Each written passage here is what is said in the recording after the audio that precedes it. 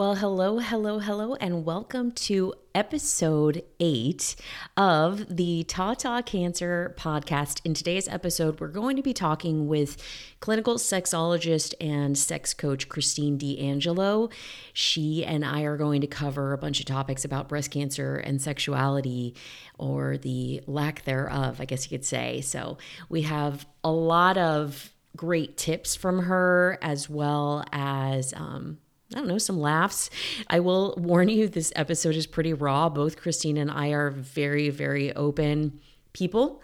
So, if you are squeamish about talking about sex, or talking about sex toys or sexuality, or clitoral dullness, I guess, then, you may... I'm not going to say skip this episode, because I would say maybe you need to listen to this episode even more. But I hope you enjoy it. I can't wait to share it with you. So let's do that. Let's do it. Hello and welcome to the Tata Cancer podcast, where we will discuss the physical and mental elements of healing from a breast cancer diagnosis. My name is Junie Boucher. I'm a nutritional therapy practitioner and a breast cancer survivor. When you're diagnosed with breast cancer, you're forced to make life-changing decisions with so much information that's really hard to sift through. My intention is to help provide you with the information you need to make a decision that's going to align your body, mind, and heart so that you can live your best life going forward. I'm going to be your new breast friend. Okay, let's do this. The information contained in this podcast is for educational purposes only and should not be considered medical advice. Please always consult with your doctor for any of your medical needs.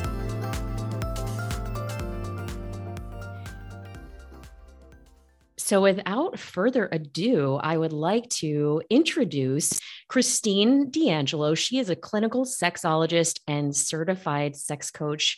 Thank you so much for being here, Kristine. Thanks for having me, Junie. How are you today? I'm good. I'm experiencing a little bit of neck pain. I think I slept funny last night, so it's like I feel like I'm doing the robot all day. Yes. Oh my gosh, that is the worst. How come? Yeah, that crick in the neck thing. It goes for me. I feel like as I've gotten older, it will last for a long time. It's like days. Yeah, it doesn't go away by the afternoon anymore. No, yeah, and you smell like a medicine cabinet all day.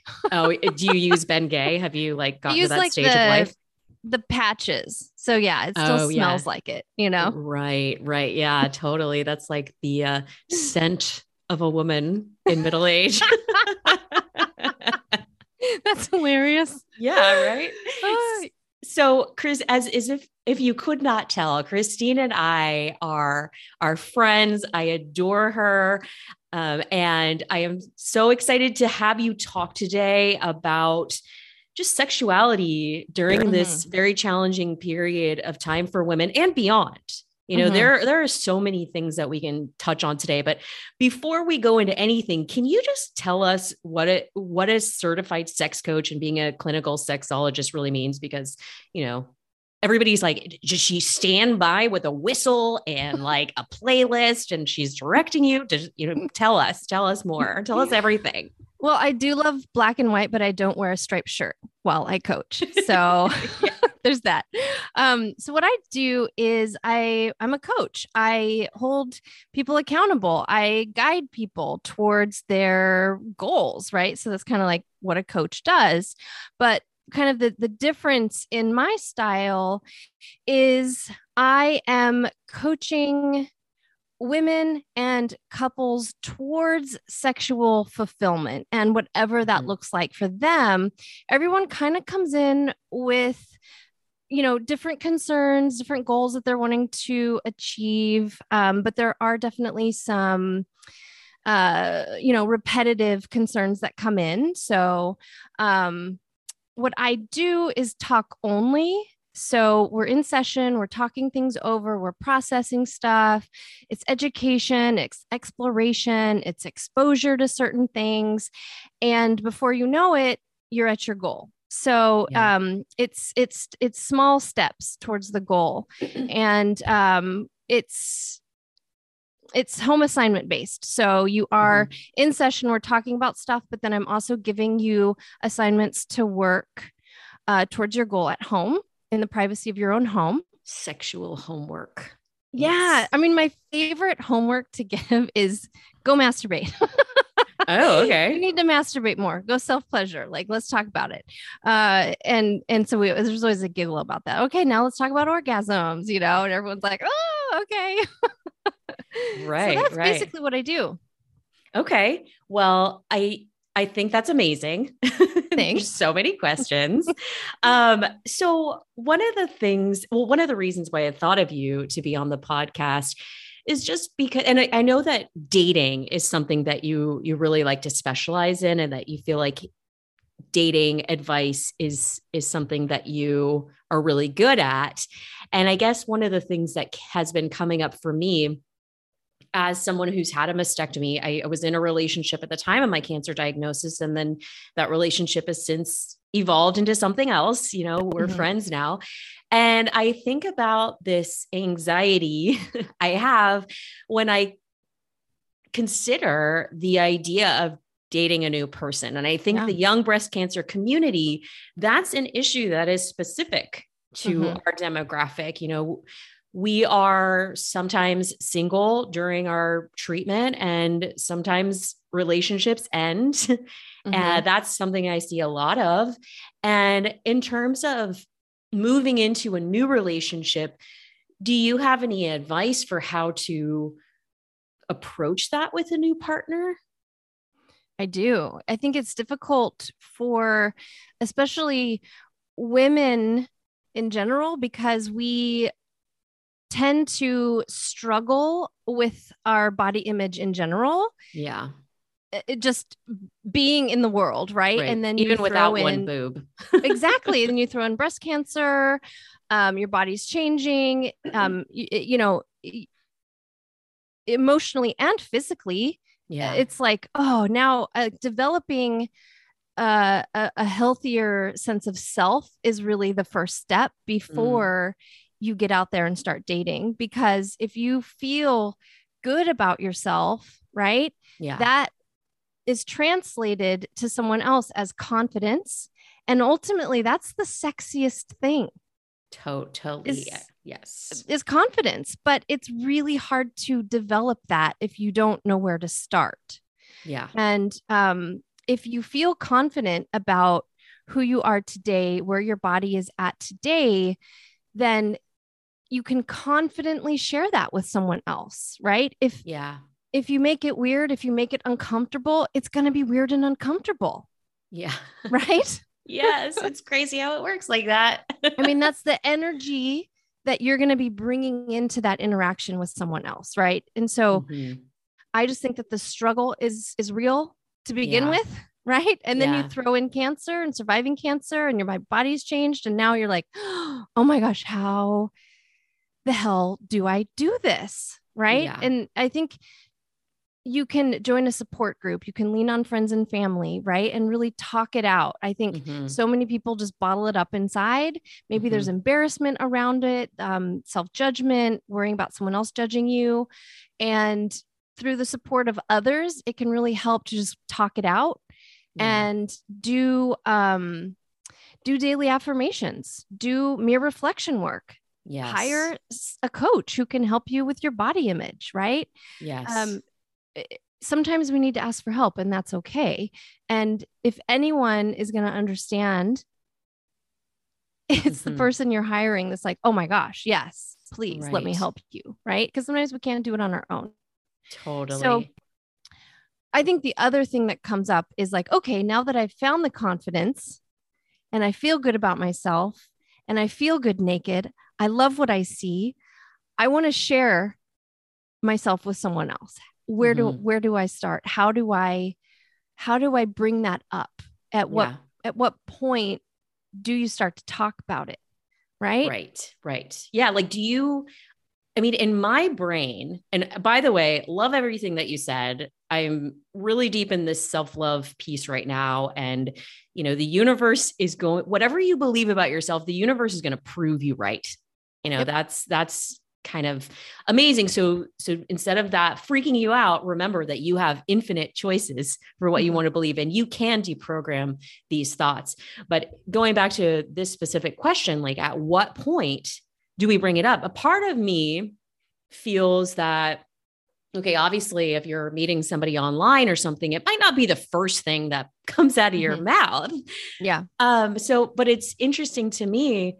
I feel like before I get physical with somebody, I have to give them a little bit of a heads up that there is, and I don't know if this is the right word to say, but there's something different going on. There is a situation Sure. that I feel like it would be a little bit, it might be hard on you. You might be setting yourself up for a little bit of I don't know, an ego bruise if you don't tell somebody that there is a different kind of landscape in the breastial region. Yeah. What do you think about that? When would you advise that conversation to happen?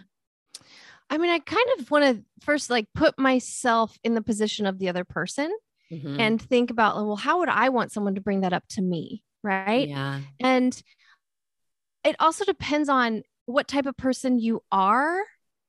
Right. If you are the type of person who is just an open book and you tell everyone everything, like, hi, I'm raising my hand right now because that's who I am. Yeah, like, me too. I would probably say that out the gate, right? Like, this is me. This is what I've experienced. This is now a part of me. Because surviving and beating cancer is a fucking awesome thing, right? And it's like, oh my gosh, like I did this thing and I'm super proud of it. And it's now a part of who I am. And that adds to the confidence within a person, right? So I think if you are that type of person, lead with it, go with it, right? That's going to be a turn on to the right person who you're dating. I think that's the key point too, is it's a filter. You know, you're going to weed out the douchebags. Right. So let's say then that someone else is a little bit more guarded, a little bit more sensitive about it.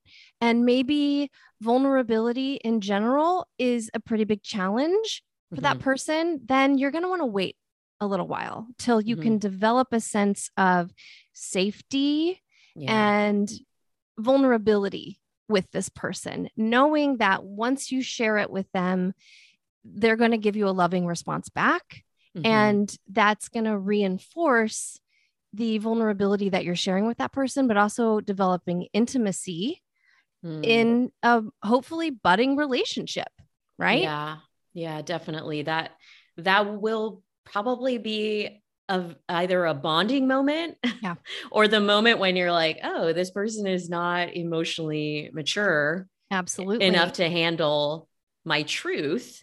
And I guess that's a good sign that if they can't, I mean, I don't know, a part of me, cancer is a big deal for a partner, the person who's not going through it. I mean, I think that's almost an under discussed part. The caretaker, their role and their experience is really, really intense, because not only do they have to support you, but they have to deal with their own process. And there's this never ending patience. I mean, it's incredible.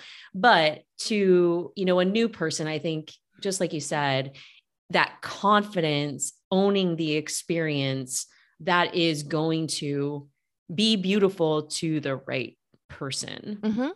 Absolutely. Yeah. And I also love that. I mean, this has been really empowering for me, that there are certain accounts on social media and certain photo and art projects that are of women who've had a mastectomy and all the different iterations of what that surgery looks like, you know, whether it means you have reconstructive surgery or not, and all that good stuff. But seeing the images, because one of the things I tell people about breast cancer reconstruction is that it is not a boob job. And one of the worst things you can say to a breast cancer survivor patient is, ooh, lucky you get a free boob job. Like that is not the thing that you say. Right. And because it's not, you know, it's just, I mean, at least in my situation, there is a breast mound form, but it's under a very thin layer of skin. So it's not a porn star boob. And I know some women have, I mean, some of the women's reconstruction surgeries, they come out really good, but there can be a lot of wrinkling that women don't realize, because you don't have a lot of fat there. Mm-hmm. And I mean, that can be minimized a little bit with fat grafting surgeries if you do revisions.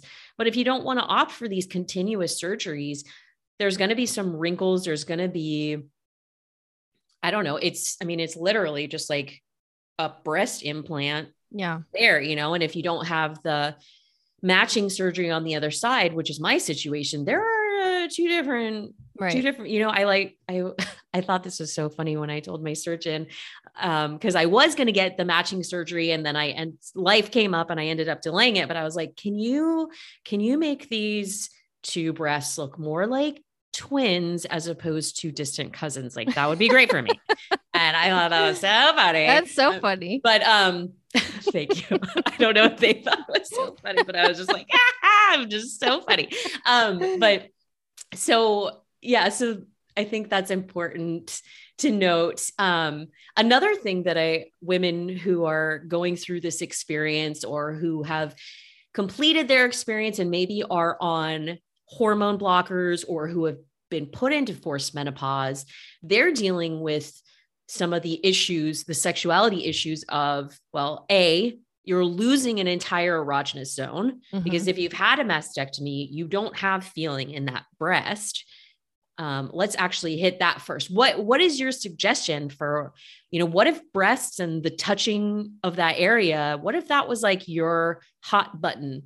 Right. And it's gone. Yeah, no, it's very common. And it's difficult because what was once a reliable source of pleasure is no longer there. Yeah. And now you have to pivot and explore your body in a new way, using a new mindset that can feel very challenging in and of itself. And just bringing touch and awareness to your entire body, going very slow, being very intentional about the kind of touch that you're bringing to your body, can help you develop a new sense of your erogenous zones.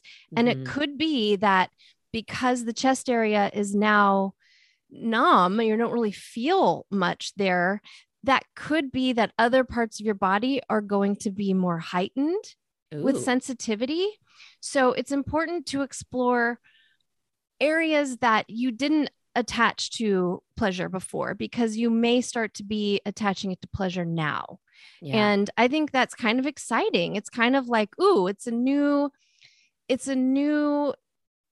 body exposure experience of like, what does behind my knee feel like now? And what if I use different objects to bring touch and sensation to that part of my body? Ooh, those are good ideas. Yeah, I never even thought about the back of the knee. Oh yeah. The back of the knee is delicious. Give us a couple other, what are some like lesser known erogenous zones? The armpits. Yeah. The feet, having just touch and sensation brought to your entire backside can feel really good. I think a lot of times the backside of our bodies don't get as much attention during sexual interactions as the front of our bodies. So if you are wanting to play around, especially with a partner, step outside the box of, it's just hand on skin contact. Bring in other things like feathers, silk, chains, leather. I mean, honestly, I call them pervertibles. It's things that are in your house that you can just look around and be like, I wonder what this would feel like. Yeah. Oh, hey, go grab that. Everyone has something in their house that they could use as a pervertible, but you can always go to an adult shop and do a little bit of shopping in like the BDSM area where they have the whips and the chains, right? The fuzzy handcuffs. And sometimes I even go to Michael's or Joann's, the craft store. Wow. Okay. And I go there with an erotic mindset. Oh, thinking, what would feel good? on my body. And what could I do with it? And what was in your shopping cart? Were they just like, there are a lot of candles and fuzzy pom-poms? Yep. There's a lot of textures happening. Yeah. One of my favorite things is just a feather duster or Uh-huh. just any type of feather grouping. It feels really good. Different kinds of feathers feel different. So bringing sensation to the body through just kind of like light dragging motions, maybe a little bit more pressure in different areas. And really what can really change the way something feels, especially if you are doing hand to skin contact, is having a moisture barrier so that it doesn't create as much friction on the skin and it does feel a lot better. It kind of like wakes your nerve endings up in a different way when you have a moisture barrier. Oh, that makes sense. So, I mean, obviously, I don't think you would use a feather in a moisture barrier, but if it was a harder object, yes. or okay, that makes a lot of sense. Gosh, there's so many things I feel like I never even thought of. And what about, so another thing, I mean, when you're super stressed out or you're going through chemotherapy or something like that, and you just don't feel sexual at all, or, I mean, what are some ways that people can connect with their partner when you're just not feeling that sexual?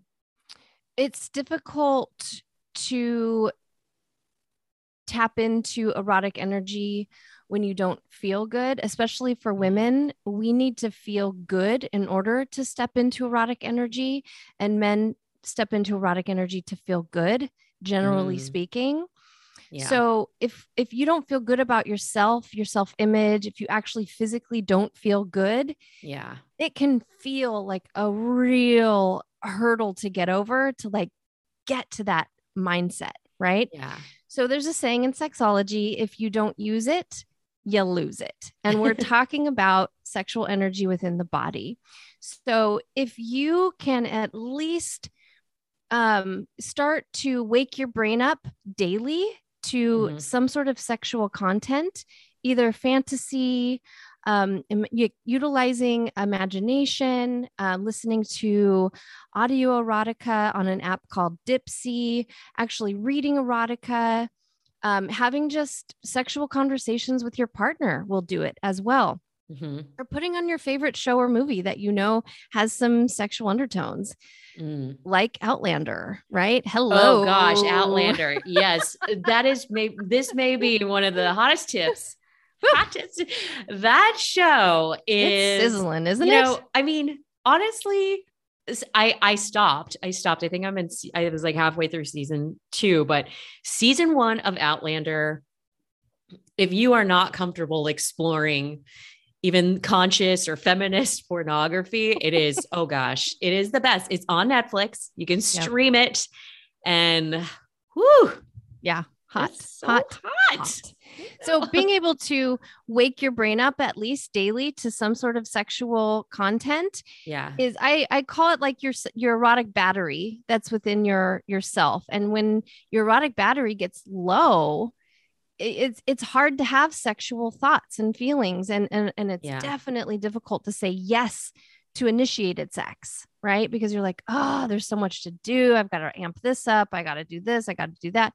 It takes me so long to get there, blah, blah, blah, that it's just easier sometimes to say no than it is to lean into that. So when you are wanting to have it, when you want it to be easier to say yes to sex, when it does come up, you have to keep your battery energized within yourself. So stimulating the brain, but also just stimulating your body through touch and self-pleasuring.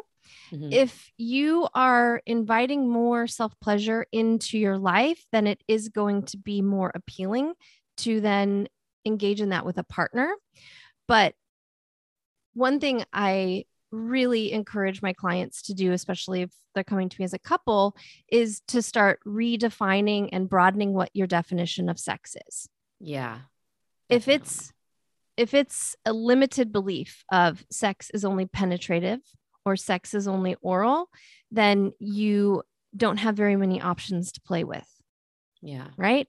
If you have more options, if it's broadened, then you don't feel like you've been backed into a corner. And like my only option out is to keep saying no or to go through with it. And I don't really want to when you say yes and it's really a no. Right. Yeah. And if you have more options and it feels lighter, it's gonna seem like it's more connective, and penetration doesn't have to be on the table if you don't want it to. Yeah. And what about, I mean, there are times, I know, at least during my treatment, I mean, there was just no way it would have hurt to have like somebody on top of me. But I think what's important, I mean, if you can speak to this, I mean, there, like you said, broadening this idea, but maybe even, let's say you spend like 5 minutes eye gazing or something. Could you tell us, I mean, do you think that would kind of keep that connection going? Or? Yeah. And looking at, okay, what do I want and what do I need in this moment? Being able to answer that question is probably the most important step. Yeah. If you're unable to answer that, then that's where I would start. What do I want and what do I need? And how do I ask for it? How do I advocate for myself in sexual interactions with my partner? Right. That's a hard step for a lot of women, especially. Yeah. Your partner needs to show you compassion, kindness, and care. But really, patience is probably the biggest part of that. Yeah. I think, though, when couples experience cancer in one of their partners, it's an extra layer of difficulty because a lot of couples don't talk about sex. So they haven't talked about intimacy and sex in a really in-depth way before cancer hits. So once then you're experiencing it, you're in it, you're in crisis mode. Yeah. And now you're also having to figure out this other layer of difficulty. And it can really create distance if neither one of you really have the communicative skill sets to be able to express yourselves in that way. So it is difficult to then find resolution within that dynamic because it just can feel like you're talking in circles, right? Yeah. That's when I would suggest seeking help from either a trauma specialist, a couples therapist, someone who can help you kind of get out of that spin cycle. Yeah, definitely. I mean, truth be told, you were my sex coach, my ex-partner's sex coach. And yes, I was during my cancer experience. And, it was so helpful to just have this person to help us sort through this because it was really hard for me to feel sexual at all. And even so, I think after, because there was this trauma associated with my body and, with the breasts that is so much a part of, I think, people's sexual identity. Yep. And so it was definitely a struggle, excuse me, but having you and the warmth and compassion that you showed us as a couple was really, really incredible. And I am so grateful to you for it. And so the other question that, I wanted to touch on with you was the menopausal symptoms. So vaginal dryness, pain during sex. What are some of your tips and tricks for that kind of stuff? Being a vagina, that sounds weird. That sounded weird coming out of my mouth for a second. Being a vagina owner, there's not a manual that comes with your vagina. And unfortunately, in our society, we don't talk about vaginal health very often. It can either be because we didn't get exposure growing up, we weren't educated about our bodies, we feel uncomfortable. There's a disconnect to that part of our bodies because we've never really been given permission to explore it. So when you are experiencing menopausal symptoms, it can be confusing about like, what do I do? Where are the resources at? Right? Like, how do I maintain a healthy vaginal environment? And even talking to a doctor, sometimes you don't quite get the whole story, right? Yeah. Because doctors. Right. Ugh. Yes. So vaginal dryness is definitely a concern that is going to come up. And one of the products that I love is called Kiave. It's oil-based. It's all natural. It's a combination of 6 oils. It's a vaginal moisturizer and lubricant. So you can use it Yes. during penetration, which is great. But you can also put it on any part of your body that is experiencing dryness, or you want a moisture barrier, like I was talking about earlier. Kiave is wonderful. I love Kiave. Yes. I love it. And you had mentioned, this was something you had tipped me off on, was using it, as a personal moisturizer, putting a couple of drops on your fingers and actually inserting them. And then I think you said like putting slight pressure. Was that something you said? And that helps with what, like atrophy or? Yes. Vaginal atrophy is when the vaginal tissue isn't getting enough circulation and stimulation. So if you're actually going in and providing that stimulation to the vaginal wall, it is encouraging blood flow, keeping healthy tissue alive and like well. But also what can happen is there is a thinning of the vaginal tissue, which is what's really creating that pain with penetration. So using Kiave to go in, insert 2 fingers, and you just do a light massage all the way around on the vaginal walls and doing a light pressure in and out, like pushing out as you put pressure in. Does that make sense? Yeah. Yeah. I think so. But also one thing, I know, I'm kind of doing it with my fingers. I'm like, I think that's right. You're doing it right now? Yeah, no. Yes, I'm naked. And so also one thing though is you can use vaginal dilators. If you don't feel comfortable putting your own finger in the vagina, you can use a dilator. They come in different sizes. I really love the company Intimate Rose. It's a line that was created by Dr. Amanda Olson. She is a pelvic floor physical therapist doctor. Oh, wow. And her products are top notch. I mean, all of my clients who I recommend them to love them. Use code Kristine to get $5 off, Kristine. And then if you want to check out Kiave, use code So I Married to get 15% off. They were a sponsor of season 1 of our podcast because I reached out to them and I was like, can you please sponsor? I love you guys. Please. Seriously. And I'll put the links in the show notes for that. But yeah, Great. We'll definitely talk about your podcast too, because it is one of my favorite things. Can I say one more thing about the vagina? Of course. Okay. So if you are experiencing kind of lulls where there is no stimulation or penetration happening with the vagina, either during self-pleasure or penetrative sex, then it's important that you are maintaining a routine of stimulating the vaginal tissue, like with the tips that we just talked about, so that when you do want to have sex, when you are ready for some sort of penetration, it's not going to be super painful. You've been, it's preventative basically. Okay. So got it. That goes back to the kind of, you got to use it or lose it. Yeah. If you don't use it, you lose it. Okay. And so, wow, that I didn't even think about that.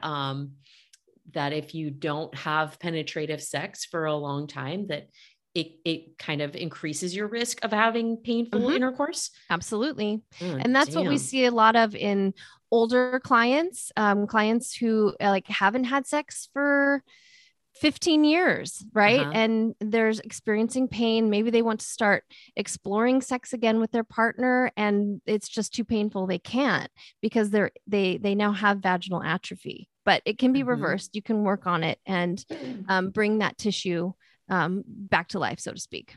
Oh, okay. That is really good to know that can be reversed and treated and sort of alleviated a little bit. And it sucks that as vagina owners, we don't know that about our own body.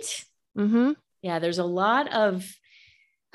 just so much stuff that I feel like they've, for a good reason, there's a lot of focus on the fertile years and babies and stuff like that. But there's not a lot of information about what it means once you've gone through menopause or perimenopause or, even if you're young and you're forced into medical Yep. menopause, like what you do, because it feels like there's this idea in the medical world that once you stop menstruating or stop being fertile, that, okay, just kind of Yep. close up Close shop. up shop. Yep. Yeah. And I do hear from a lot of older clients who say to me, oh, like I'm dead down there. I'd like to Yeah. revive that. And I'm like, no, like, it's not true. It's a myth that you lose your sex drive once you go into menopause. And so like what I was talking about earlier with like building up that erotic battery within yourself is true even in that stage in life. So going into menopause, knowing that, like really work hard at building up that battery, and it's going to be a lot harder for menopause to decrease it, Well, your libido. yeah, like tamoxifen is a very common medication that a lot of women with hormone receptor positive breast cancer are given for 5 to 10 years after they've quote unquote beat cancer. And I remember when I just came out of my treatment and I was talking to people about it, a woman that I knew who had had cancer, she basically gave me that warning with the tamoxifen that, oh yeah, just FYI, it's gonna shut things down there. And that was really depressing to me. Yeah. That made me really upset. And I'm gonna do a tamoxifen episode at some point because I have a lot to say about it. But when I do talk to my oncologist, and I feel like there needs to be more options for women. I get that it can be a very effective thing, but there are risks and there are quality of life issues around it. And I just find that very frustrating. But let's talk about your podcast a little bit. This is a great resource for people if you want to figure out some sexual tips and also just how to talk about sex.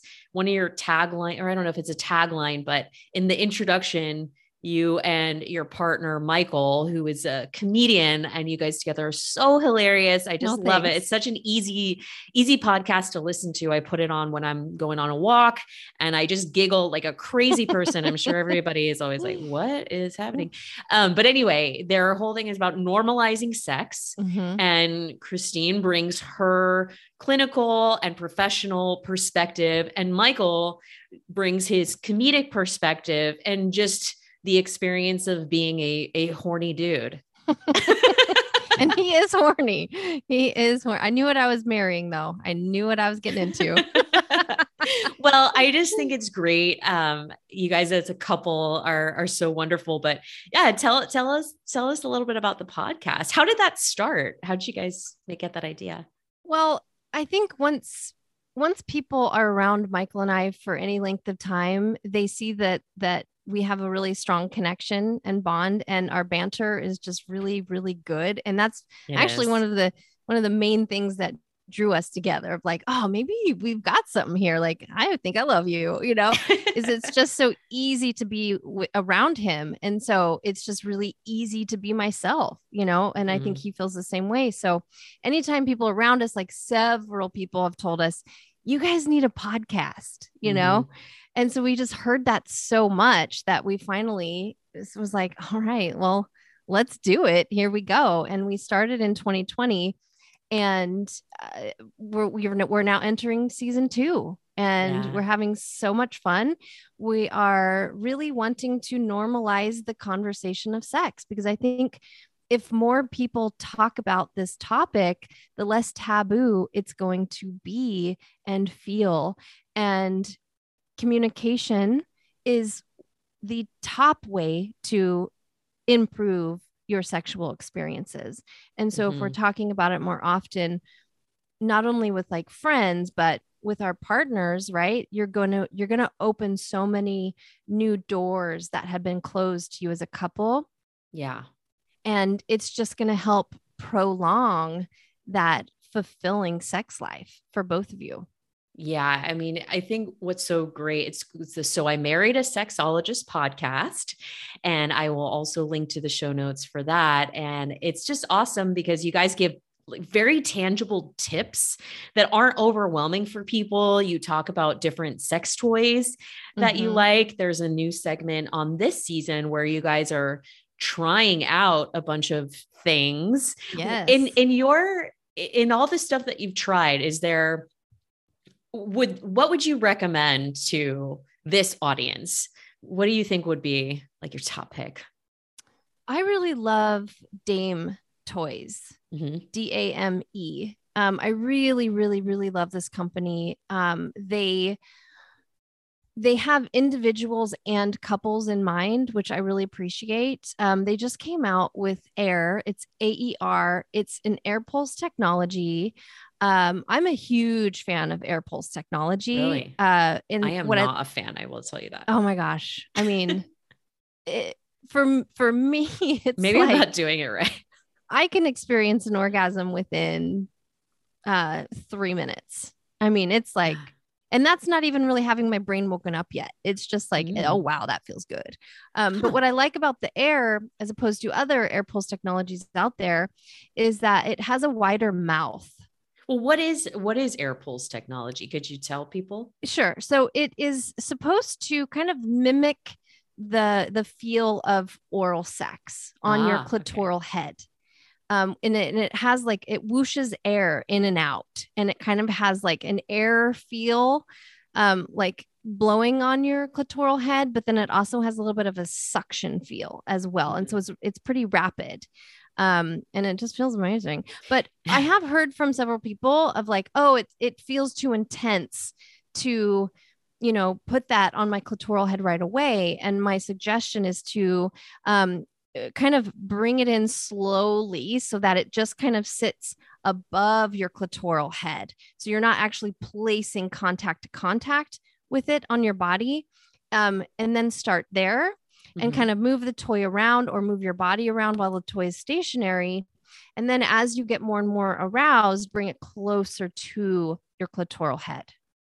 And I feel like this is the new age of sex toys. I mean, for some reason, there's multiple sex toy stores by my place. And as a single woman who really has no time or inclination to date right now, I did go in there not that long ago. And I was like, hey, show me the most amazing thing that you have that's under $100.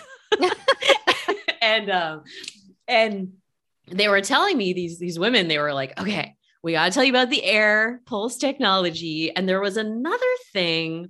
I wonder if it was like maybe it was the same thing, but it was like a suction-y thing. Or is that different than the air pulse technology? Or are they usually? Was it just suction?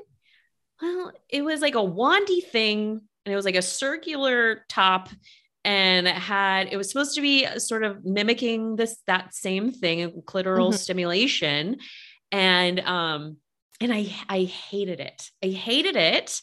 And maybe I'm using it wrong. What did you hate about it? Well, first of all, the suction part was it was sucking too hard. It hurt. I could see that. And then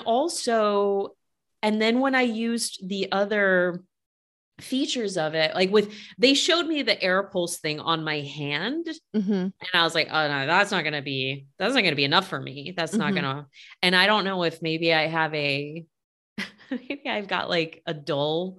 I don't know. Maybe I need extra stimulation or something. Could be. Yeah. But I was like, I don't feel anything I felt really little anything. Have you ever used a wand?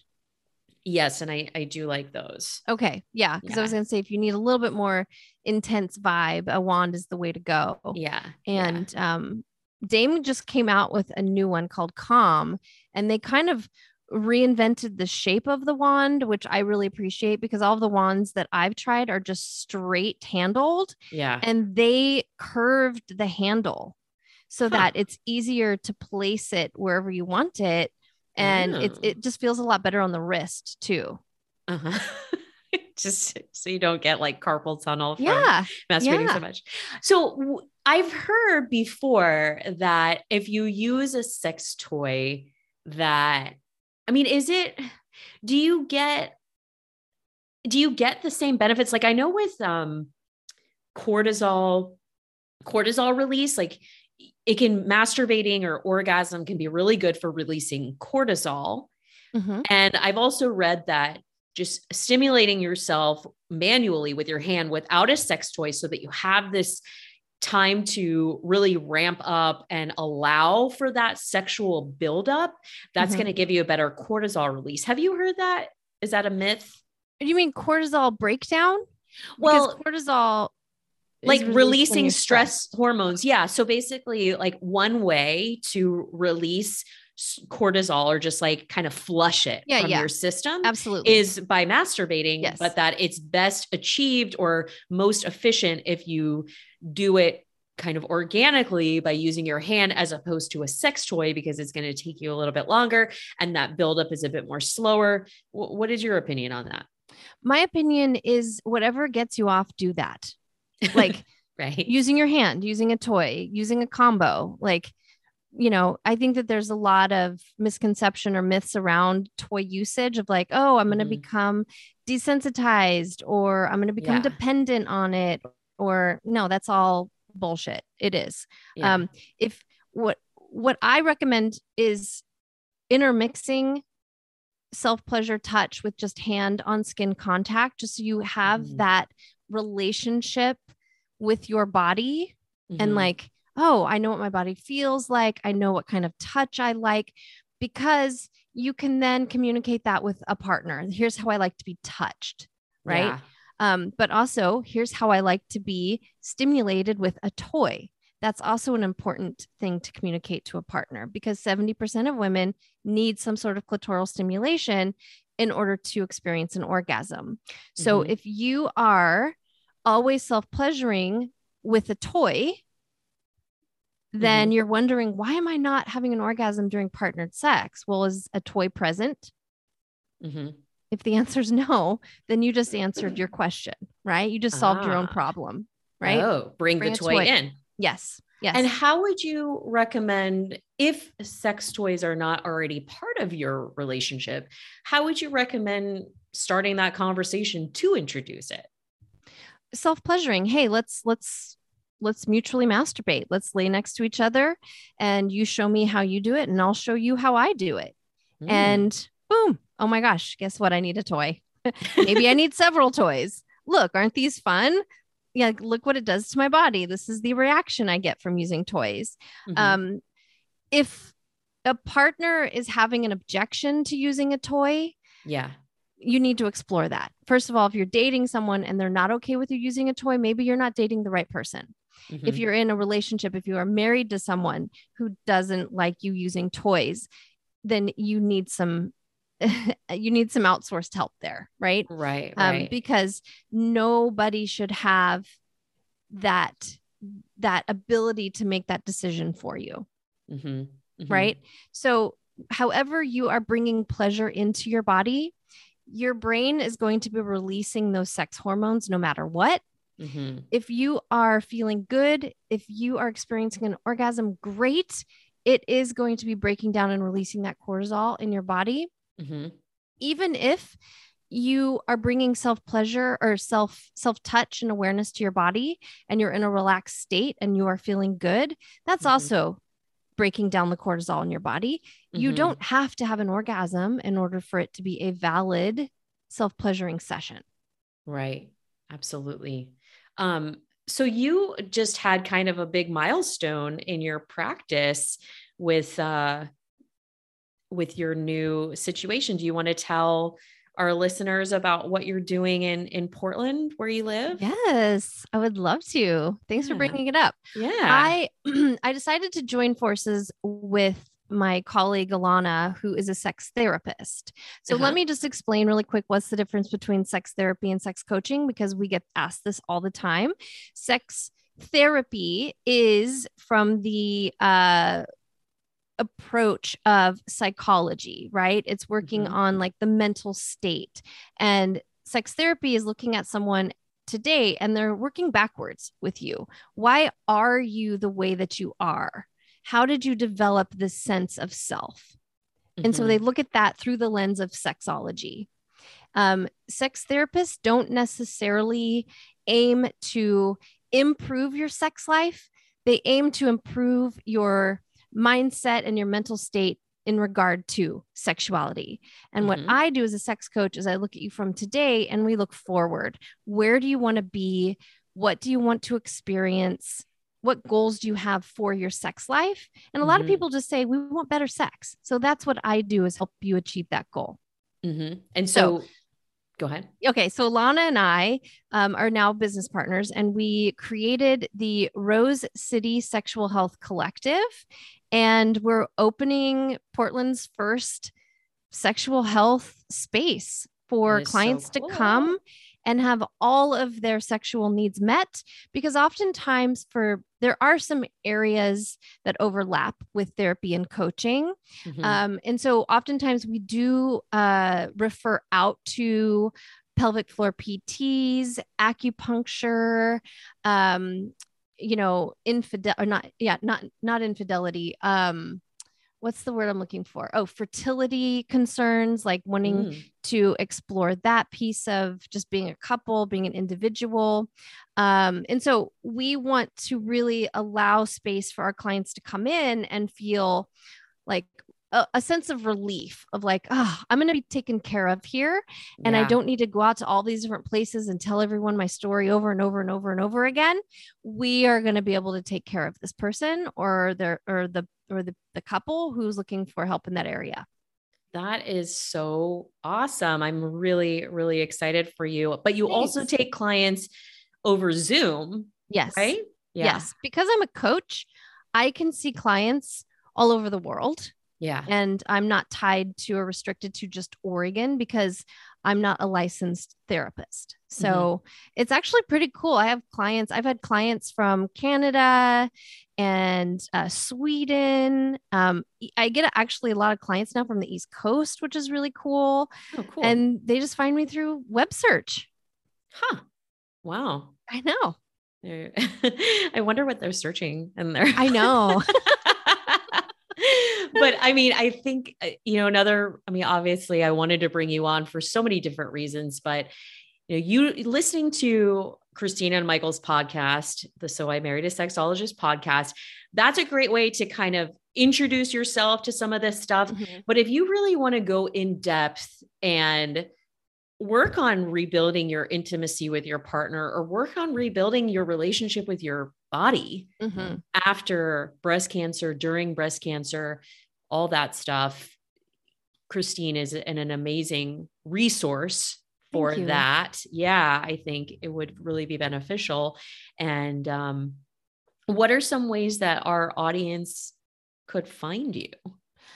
You can find me at my website, doyoursexlifeafavor.com.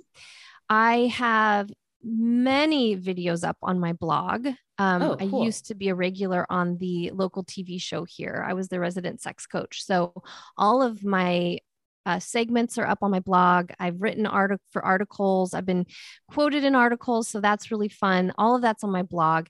And then also on my website, at the top, you can just click on podcast and listen to the podcast, or you can listen wherever you find your favorite podcast, wherever you found this podcast. You can definitely, find us on there. So I Married a Sexologist, and you can book a session with me if you feel so inclined and you want to explore your sexuality deeper.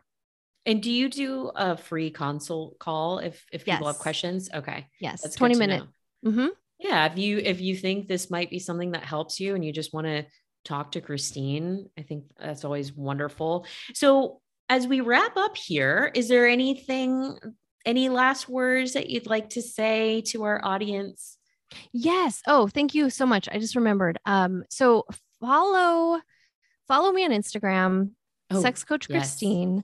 And then also be sure to follow our podcast, So I Married a Sexologist, on Instagram, because this season we are going to have several giveaways.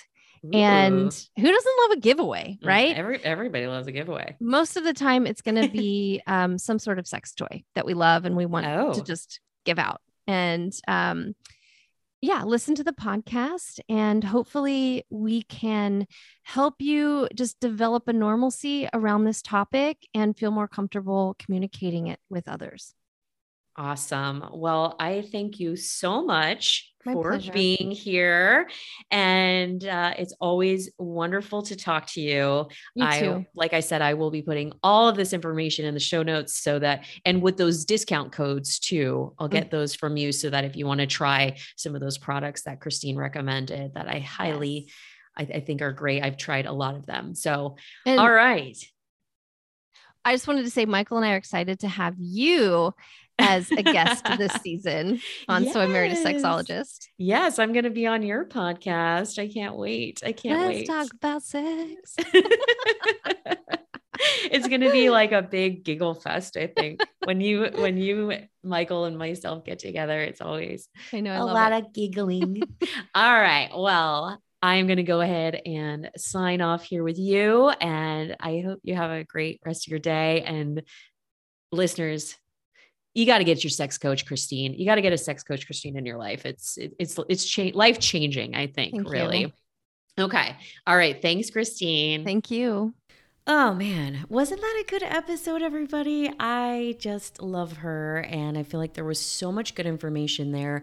And I think this is something that I'd really like to speak about more because I feel like sexual health and just maintaining your sexuality as a cancer survivor or as a woman, dealing with any kind of hormonal changes or progression of her life is really important. It's a key element to health. And Kristine did want me to talk about this because, since the recording of this episode, I did go on some dates and, I did have a chance to bring up my cancer experience and my mastectomy. And you know what? So far, it's actually been really well received. And just like she advised in the episode, if you're confident about it and you feel you don't make it weird.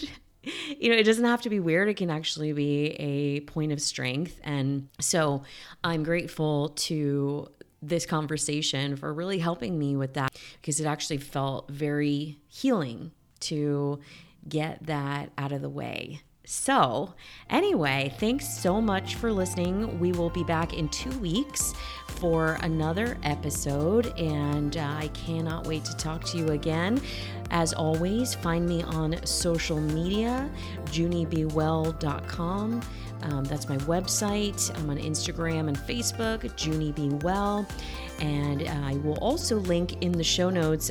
This is going to air the week before Valentine's Day. So if you haven't already downloaded my self-love playlist, self-love dance party playlist, I would highly encourage you to do so. It's such a great playlist to just kind of amp you up for a good time. It's impossible not to be in a good mood, and it's free. It's a freebie. So if you have a Spotify account, which they do have a free one, you can always set one up. If you don't already have one or you have Apple Music, you can actually download it right to your account. And I cannot wait to talk with you all again.